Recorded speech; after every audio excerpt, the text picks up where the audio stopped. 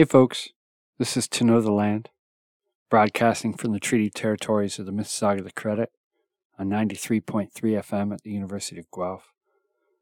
Maybe you're listening to Apple Podcasts, Spotify, wherever else you listen to your podcasts. It's a show about our connections with the land base, how we interact with the land, how we learn about the land, how we defend the land. My name is Byron, and today I wanted to share the first of many interviews to come. Well, to give a broader perspective, I'm going to be interviewing a bunch of people, learning about how to take students outside and get them learning about the land by being with the land. These interviews will be specifically geared towards university instructors, but I'll be talking to a lot of different people. Some professors, some who have not been professors. I've also added in an element of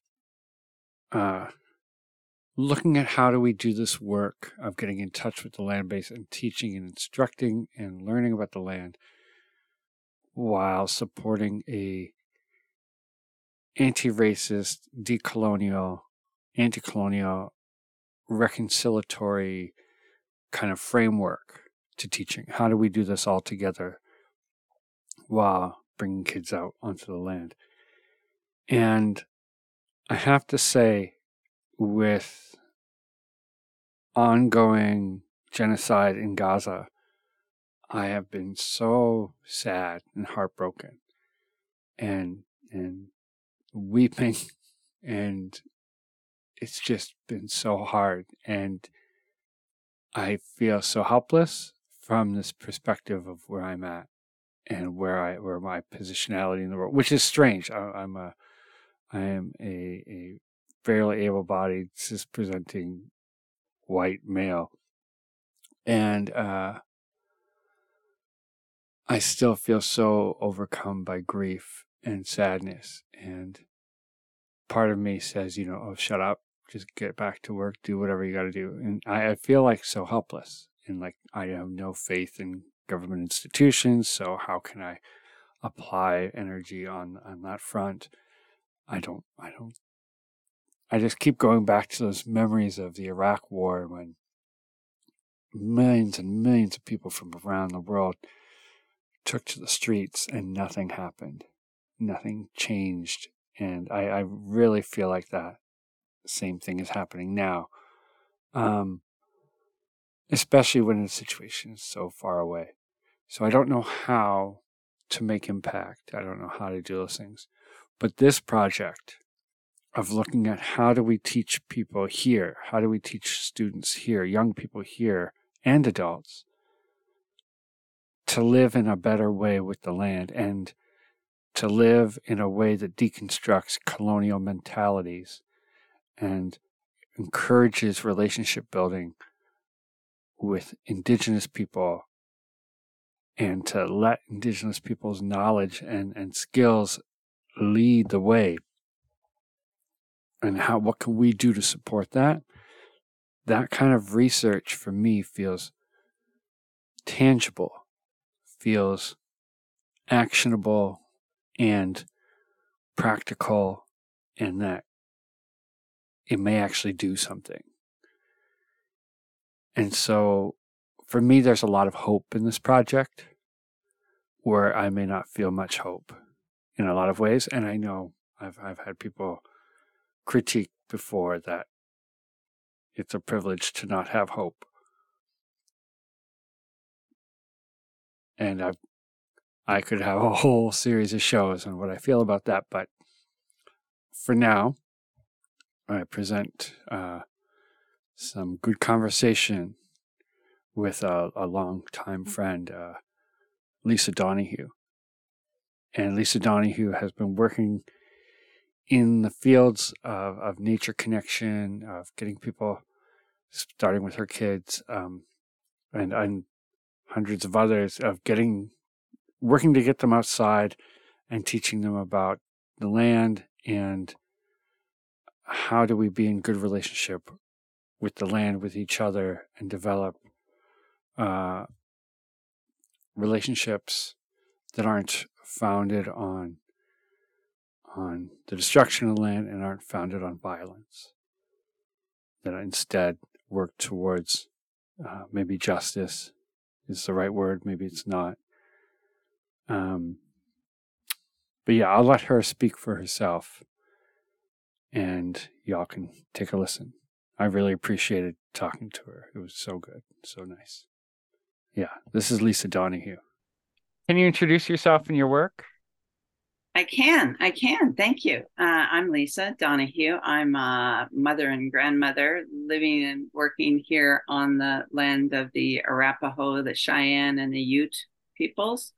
Also part of the Treaty of Fort Laramie, which was not honored, as many were not. Now called Boulder, Colorado, USA.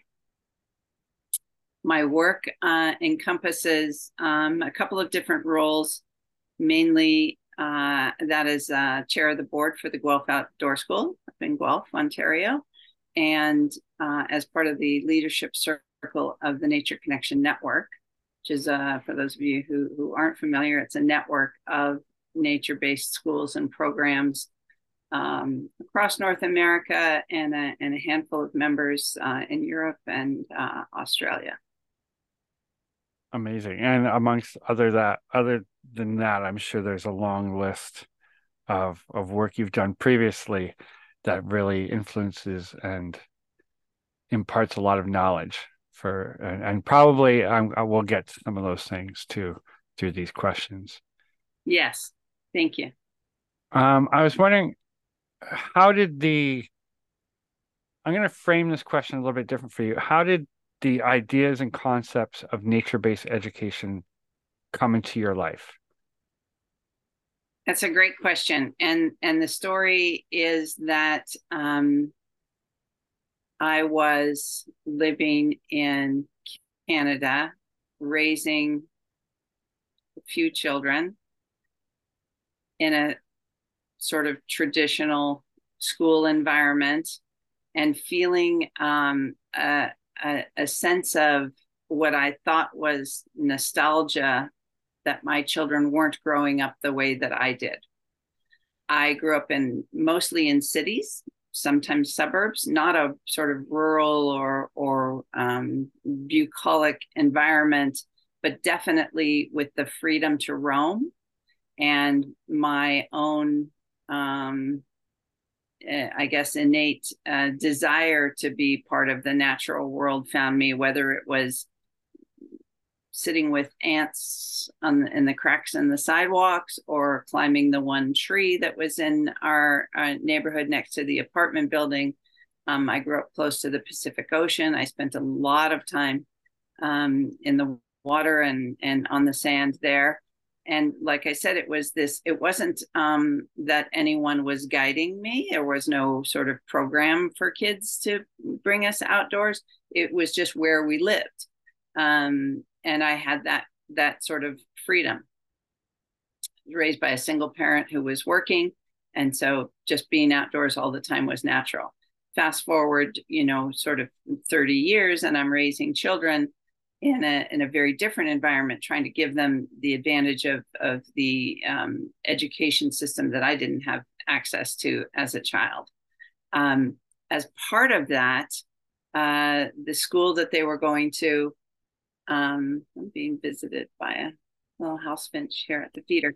The school that they were going to happened to sit on 27 acres of ravine property, beautiful ravine property there in Toronto, and they hadn't used it for many years. I was told there was a rabies epidemic sometime in the mid 80s, and parents and teachers got very nervous about exposing the kids to that, so they put up a big fence between the school campus and the ravine. And so now when I'm showing up there in the sort of 2009, I think it was,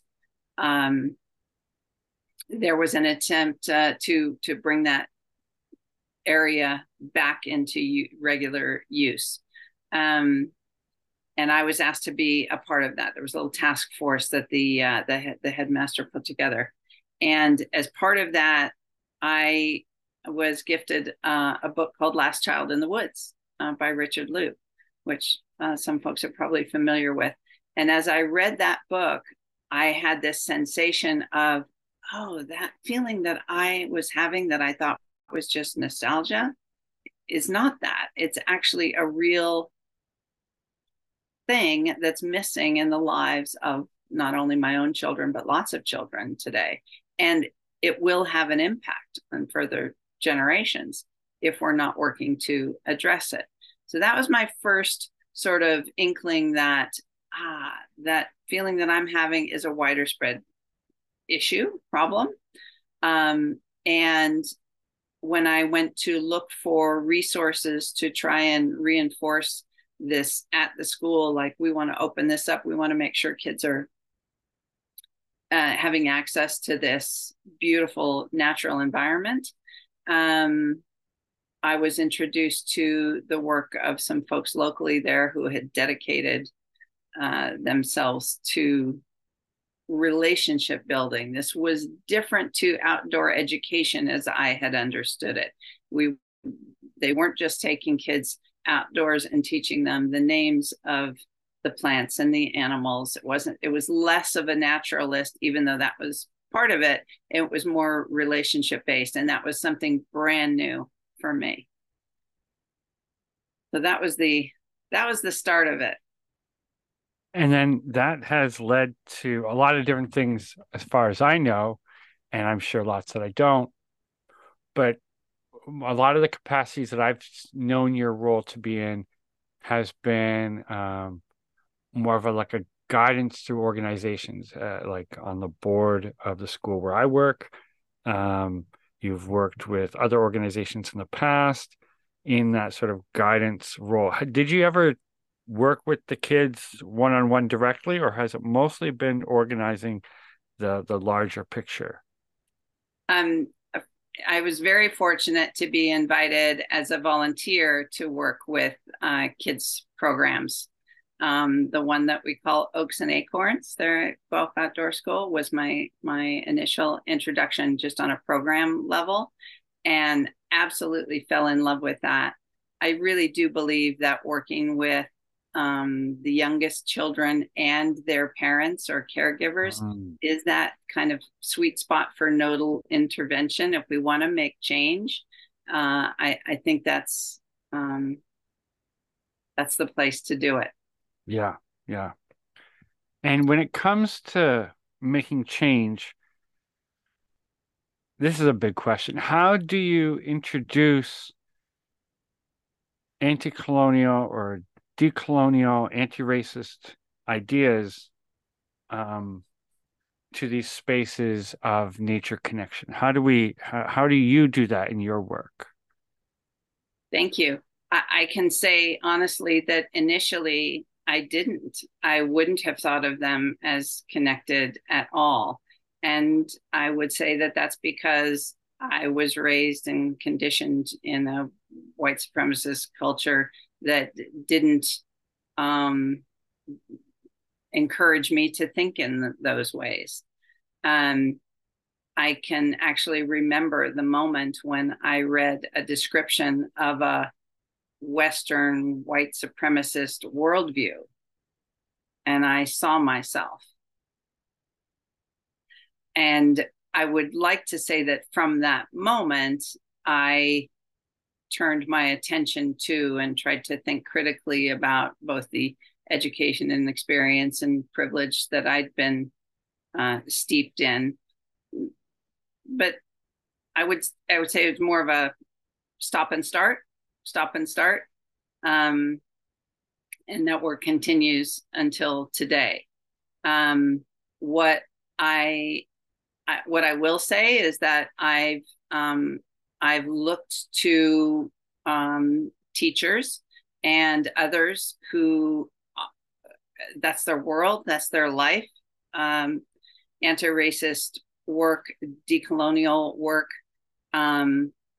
I love the work of Vanessa Andreotti and her description of the world that we've created, or as she calls it, modernity, being violent and unsustainable. If I hold that thought, then I can think consistently, well, if we agree that this, what we've created, is violent and unsustainable, how will we address that?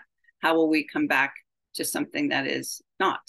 And I do see the potential in nature-based schools and programs for creating a different world, mainly based on understanding interconnectedness and relationship. But if you can imagine that I had almost 60 years of living with one worldview and then was introduced to another, it's almost like taking off, as they say, the blinders. Yeah. So I do try to introduce it in everything that I do, but it's a How do you do that? Because how do I do that? yeah, that's a Yeah, that's hard a one great sometimes. question. And I would say by asking questions, Mm. not accepting that the way things are today are the way that they should be or that they always will be. Asking questions in particular about where things came from. If I'm introduced to a practice, for example, finding out the lineage of things. Also, an important part of my journey has been looking into my own lineage and understanding that I didn't just float in on the wind, that I have roots, I have ancestors. I may not know them, but they're there. They're very real. And doing a lot of internal work and reflection on who those people were. Who did I come from? I came from people who came from a place. And so reminding myself of that and carrying that curiosity that I'm developing about my own lineage, which I will say as part of my education and upbringing was completely cut off. There was no curiosity. There was no understanding of the people that we came from or the places that they came from. So I try to encourage that in others, whether I'm in program or just in conversation with folks out in the world. And it's not always met with curiosity and enthusiasm. Sometimes it's met with discomfort. And so I'm learning to sort of sit with that. Yeah, that was going to be the next question of, do you feel like the folks you work with already understand and come with experience and a general disposition towards an anti-colonial, anti-racist sort of worldview? I will say that it's a spectrum. Yeah. And some definitely do, and there are lots that are so far ahead of anything that I'm doing or understanding or learning, and there are some who may be just beginning, and I try to remember my beginner's mind. Like I said, I can remember the moment when I read that description of a worldview that has led to the situation that we find ourselves in today, that is violent and unsustainable. And so I have a lot of empathy, and I try to remain in that space of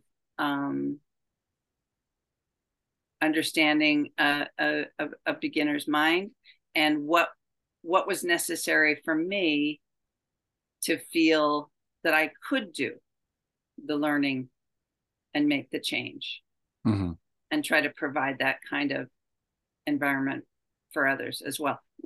I'll make one thing clear. In my view, we need everyone. Yeah. We need everyone. There's no world in which we can say, well, these people are going to do the right work, and so we're going to put our efforts behind them and the rest. No, we absolutely need everyone. Do you feel like in your work around nature connection, um, can this work happen outside? Can it happen? Where does it have to happen? Can it happen in a rural setting? Can it happen in an urban setting? Can it happen online? Can it happen? What are the contexts that we need to provide good situations for getting people connected with the land? Hmm. I will say yes, all of the above. Yeah. It can happen anywhere. I think we can bring that sensibility, that understanding of the interconnectedness of all life to anything that we're doing. I've seen it in beautiful what some folks call wilderness spaces. I've seen it in urban spaces. Um, I've seen it in a classroom. Children can be inspired by and begin to understand things like natural cycles. Something as simple as plants that are growing indoors, or the hamster in a classroom can remind children and give them an opportunity to observe the cycles of life and and and be reminded of their own connection to that, their own cycle of life, right? So Yeah. I wouldn't say that there's any space in which this sensibility can't be fostered and grown. Yeah. I would also, that brings to mind an interview that happened a long time ago where I asked a friend actually to call in, sent them some preliminary questions, some prompts, and they called in and they relayed their experience of how they continued their nature connection journey while they were in prison, and describing stealing sugar and laying it out for the ants that would come through their cell, and looking out the window, and looking at any birds that might fly by into the yard, and really practicing identifying weeds and paying attention to the weeds that were growing up in this boxy yard with no real view outside. It was more of like a box with no roof. And so, yeah, I think I agree that these things can happen in all sorts of settings. And sometimes those more distant settings from what we might imagine as wilderness, maybe that's where it's got to happen the most. And maybe if it was like a prison, and sometimes schools look a lot like prisons, but in those contexts, maybe that limiting factor of the walls and the concrete help us highlight and focus in on the small natural signs. Like if there's only 3 dandelions in the yard, you're going to really get to know those dandelions, and what a gift those dandelions would be. What great pals those ants would become that are walking through your cell. So, I love that um, you brought ants into this. yeah. Oh, yeah. Yeah. They're there. What great teachers. Mm-hmm. What do you think helps and supports students in doing the work of recognizing the broad relationships on the land? I think in my experience, the sort of common um, nurturing factor as kids develop their own relationship with elements of the natural world is a supportive relationship with, it can be an adult or it can be someone who's just a little bit ahead of them, age wise or on life's journey. Having a person to foster their own curiosity and uplift it and name it as important, I think makes all the difference. your example of someone who's incarcerated, finding those little bits of life, uh, says to me that we have an innate desire for that. And I don't know the individual that you're describing, but I'm imagining that they followed their own innate sort of longing to have a relationship with other forms of life. And if there had been someone there to foster and encourage and pull on that curiosity, possibly an even greater impact. Cool. Yeah. I love that. And I think it's such a simple thing that sometimes we overthink. Just to ask someone a question with, like, I have an acorn on my desk, and to ask someone about the shape of it or the color or where did it come from? Like those simple questions can do so much. And when we bring it to like different levels of education, I don't want to make assumptions just because someone's in university that they know where an acorn comes from, because they may not. But if they do, we can expand those questions. And likely, if they're in a university, they may have access to new tools to answer some deeper questions too. And again, recognizing all these complex relationships in nature helps us recognize all the complex relationships between humans and the geopolitics of humans. Oh, Lisa, have you ever read Baptiste Morisot? Oh, I don't think so. Okay, he's this contemporary French philosopher who's really into tracking, but he talks about interspecies geopolitics and how tracking helps us learn about the interspecies geopolitics. How do animals set up boundaries? How do they set up, or how do they navigate space together and fulfill their own needs while not too much impinging on others? Or what does that impingement look like? How is it different? And what can we learn from the ways that non-human animals do it, or other than human animals have that? Great books. I've just lent out a couple, but yeah, really, really neat books. So if you ever get to look at it. I've made a note of it. Thank you. I will definitely look that up. You're prompting me to just reflect on something that I think about a lot, which is the potential of people who do nature-based work and their work in the world and the impact on the geopolitical situation. When I think about the tracking expertise that's contained in this community, I think, okay, these are folks who are paying attention to all the signs. They have the potential to recognize and reflect on what else could be happening. What's behind that? What's behind the behaviors, whether we're talking about human relations, which right now in the world we ought to be, and the ecological impacts of some of the geopolitical things that are happening. So I see a unique potential in some of this world. I mean, trekking is one example. I'll give one more example, if that's all right.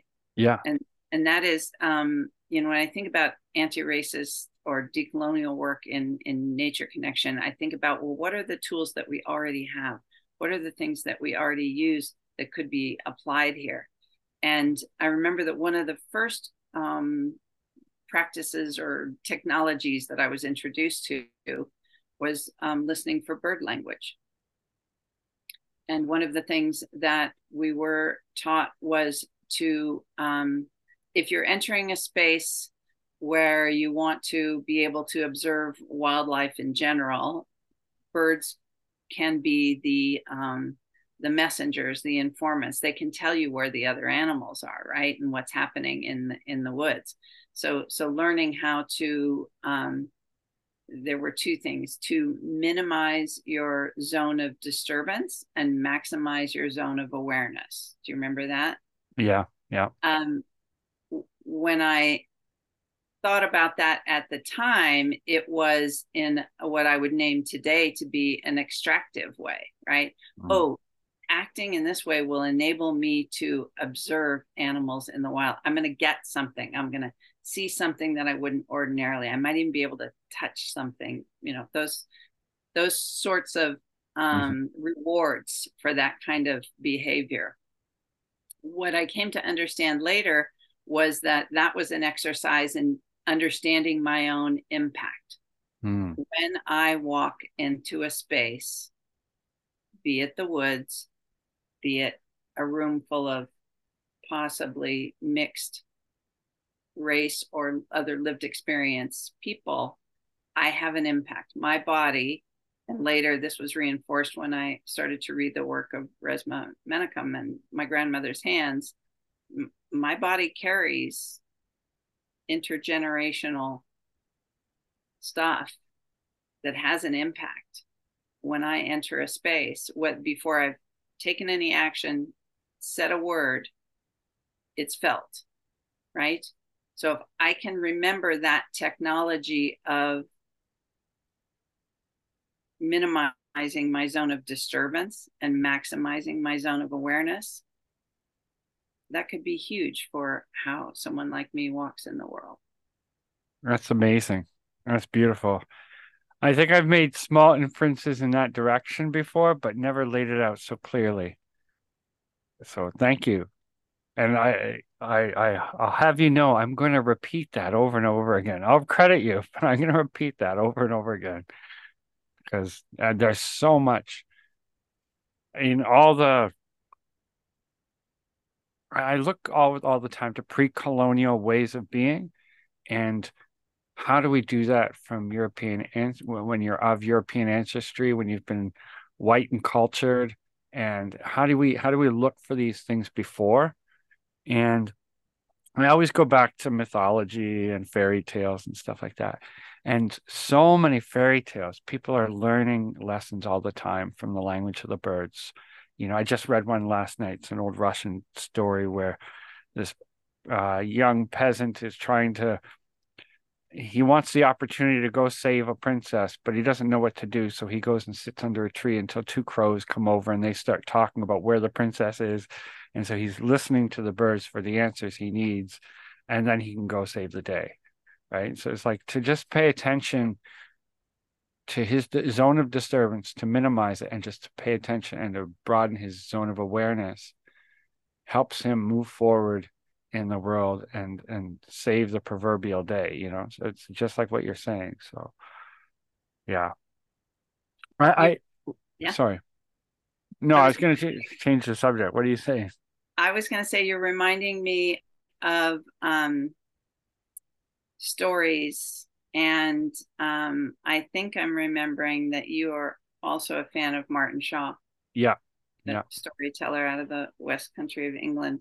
And in one of his books, I think it was Scatterlings, he talks about the way that stories come from the land.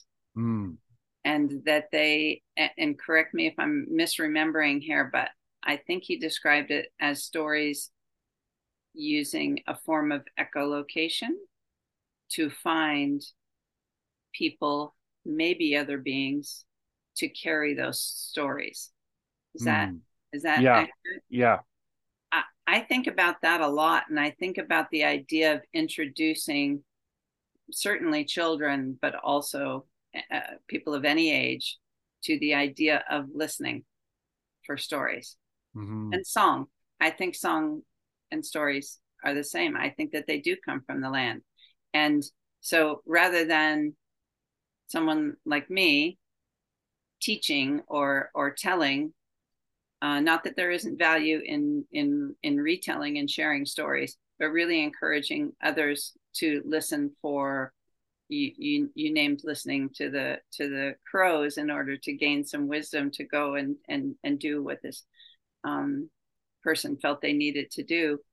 Understanding that there's wisdom that will come from the place where we find ourselves. Mm.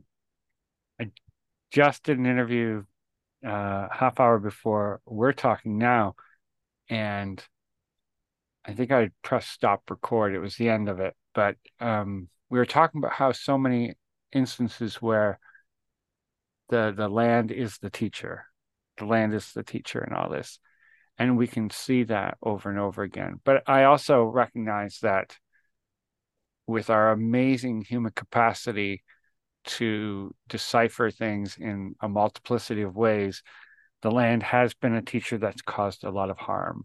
Or not the land has been.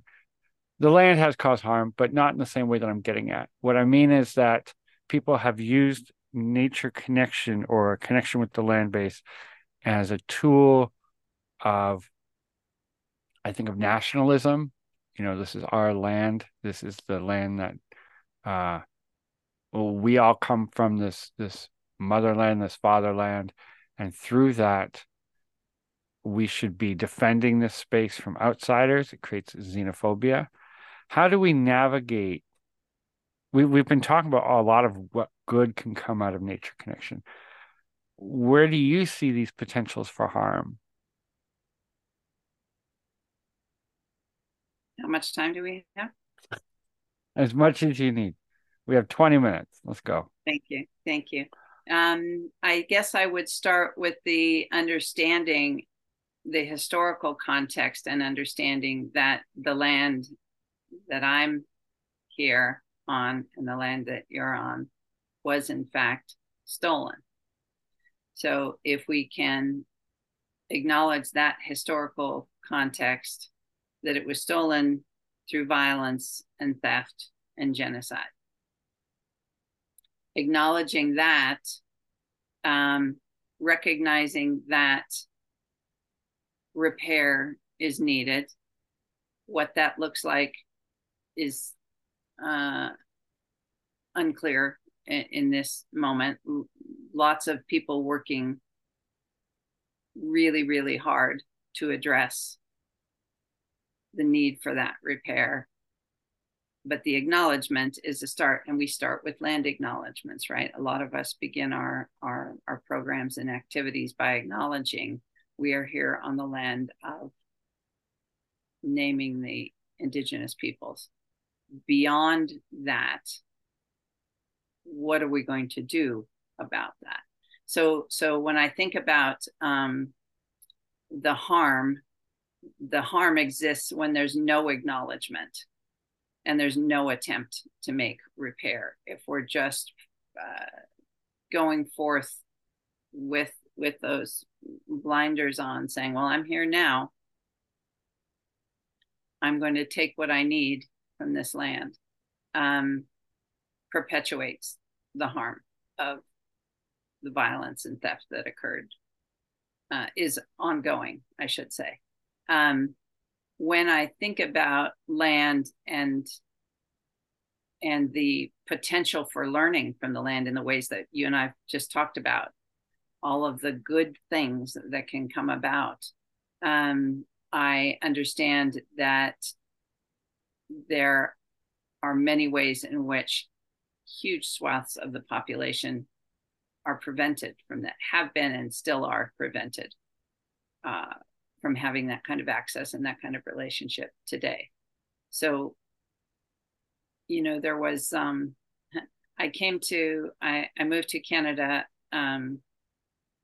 just around the time when the Truth and Reconciliation Commission was finishing their work. And I really appreciate simply the name, Truth and Reconciliation. So I think if we can start with truth, then we can work towards reconciliation. And reconciliation, in my mind, means a rebalancing.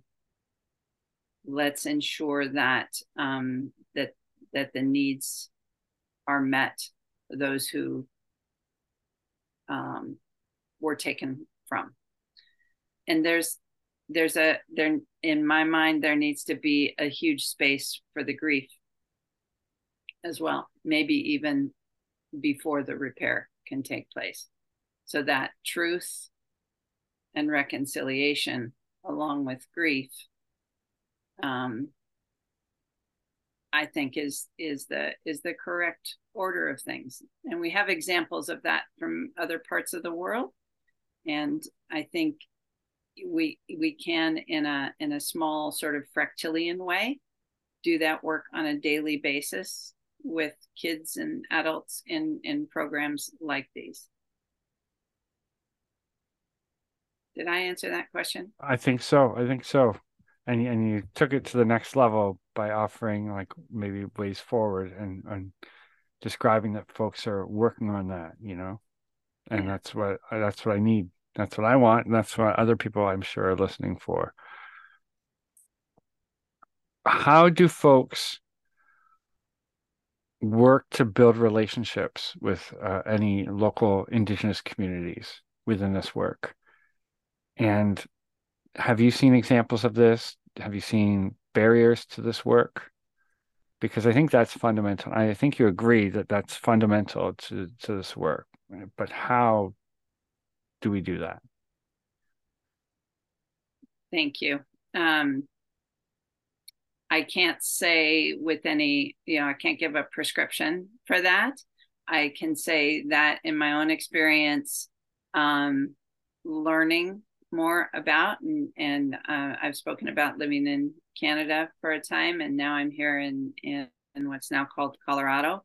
So getting to know, first of all, whose land I'm on, who are the indigenous people who stewarded this land for multiple thousands of years and who are still here today.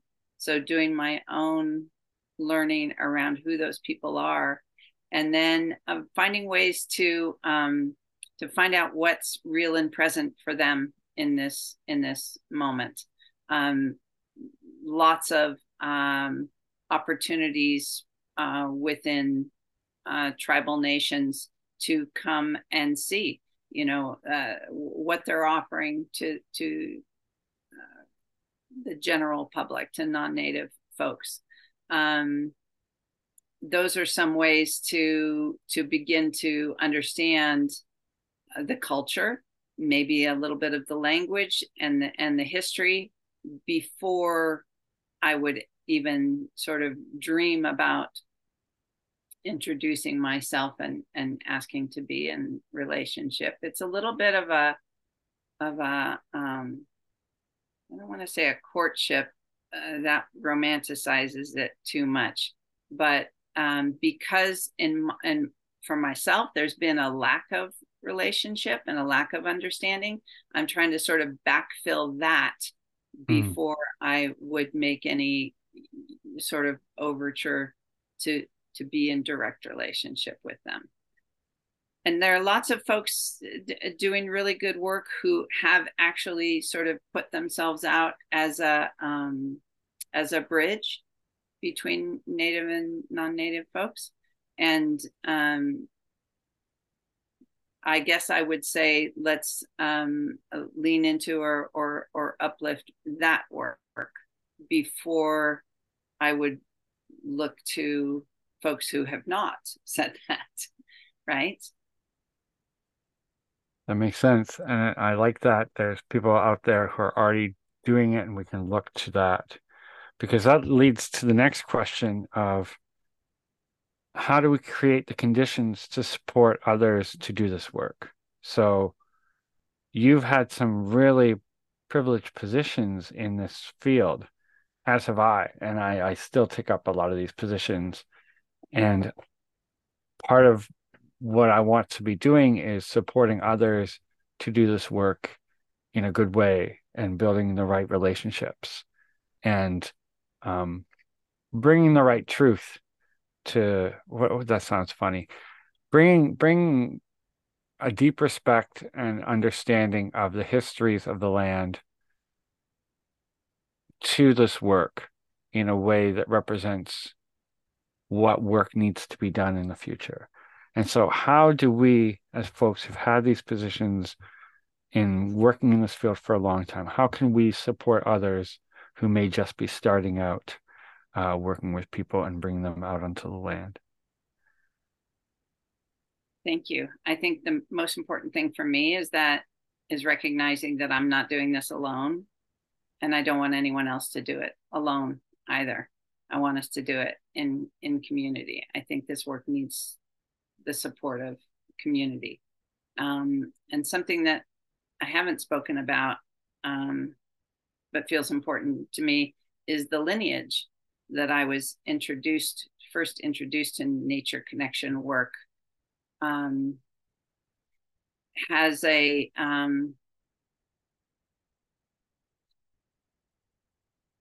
the lineage that I was introduced to came from folks who had relationship with indigenous peoples from both from North America and other parts of the world, and over time endeavored to sort of universalize some of those practices and elements, stripping them of their cultural specificity, which in my understanding is a recipe for cultural misappropriation, incredibly harmful. A lot of the organizations and the people that I know today who are doing this work can trace their own history back to that particular lineage. And I'm not naming names here on purpose because I'm not sure that that's the point. It was a practice that happened throughout the world and over time, where white-bodied folks took teachings, sometimes in appropriate, right relationship with indigenous people, and sometimes not. But if that relationship and reciprocity wasn't there, and those things were taken, as I said, stripped of their cultural specificity, and then offered for money to others, huge potential for harm. Friend of mine said, reminded us that lineage is not permission, and permission is not relationship. And I think that's really important. And what I want to say today is that there are folks, like you've said, who are just beginning this journey, maybe further along, but let's stay together and remind ourselves that we sort of drank from the same well, which we now understand to have been poisonous. I don't think that's too strong a word. Do we want to pass that on unfiltered and without remediation? I don't. And I don't think others do either once they come to that understanding. It's not easy, but if we can do it in a way that feels supportive and familial, not sugarcoating, but saying, hey, Byron, I know we share this lineage. I'm going to work to undo the harmful bits and be in integrity with it going forward, because I understand the potential and the need. It's absolutely essential for the next generations. If we're going to stop the symptoms of the sickness of separation, which I see war and genocide playing out right now, if we're going to stop that, we have to be able to build understanding of our interconnectedness with integrity, not taking from other cultures, not our own. Cool. I love how you highlight working together, recognizing that we are working together. We are components of complex ecosystems, and we need to interact like we are in relationship because we are in relationship. And I think that's good thing to remember. Yeah.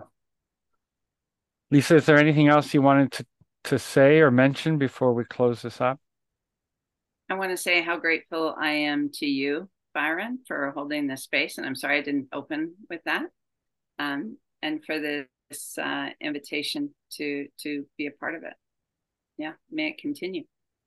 Thank you, Lisa. I feel like every time I talk to you, formally or informally, I learn so much and I appreciate so much. And I know the listeners won't get to see this, but watch your face as we talk and watch the light move across from your window across your face as you're telling good stories and sharing knowledge and expertise and wisdom that you've accumulated through shared stories, probably through a lot of heartbreak along the way and a lot of good lessons. So thank you so much for sharing those lessons. It's been a good time to talk to you. I appreciate it. Thank you, Byron.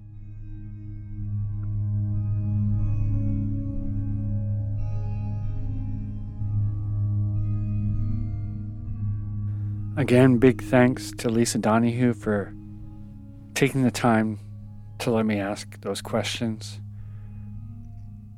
for sharing good stories and experience.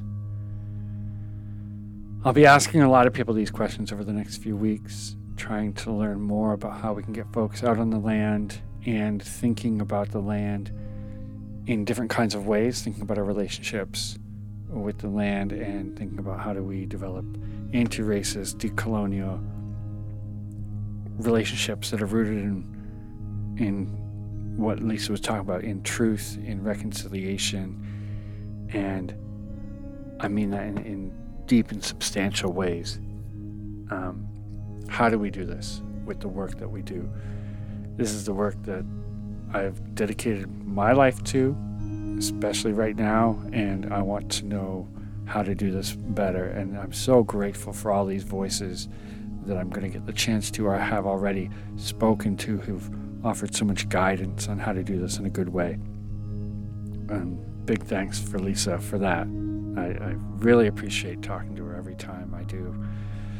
She's so wise, so good. Yeah, it fills my heart.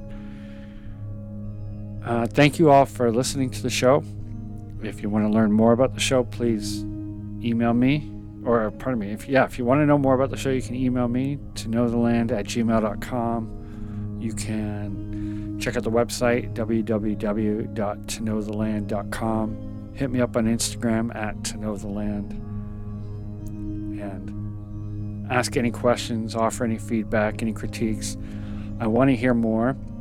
I love when people challenge things that I have to say or have ideas. It's so good. I love that dialogue.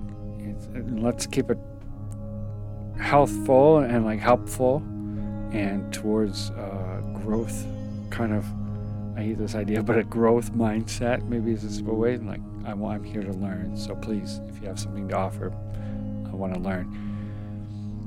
If you want to support the show, you can always go to www.toknowtheland.com/donate. There's a PayPal account and a Patreon account. Everything helps. Thank you to Cheryl, who made a donation this month. I appreciate that. Helps keep this show going.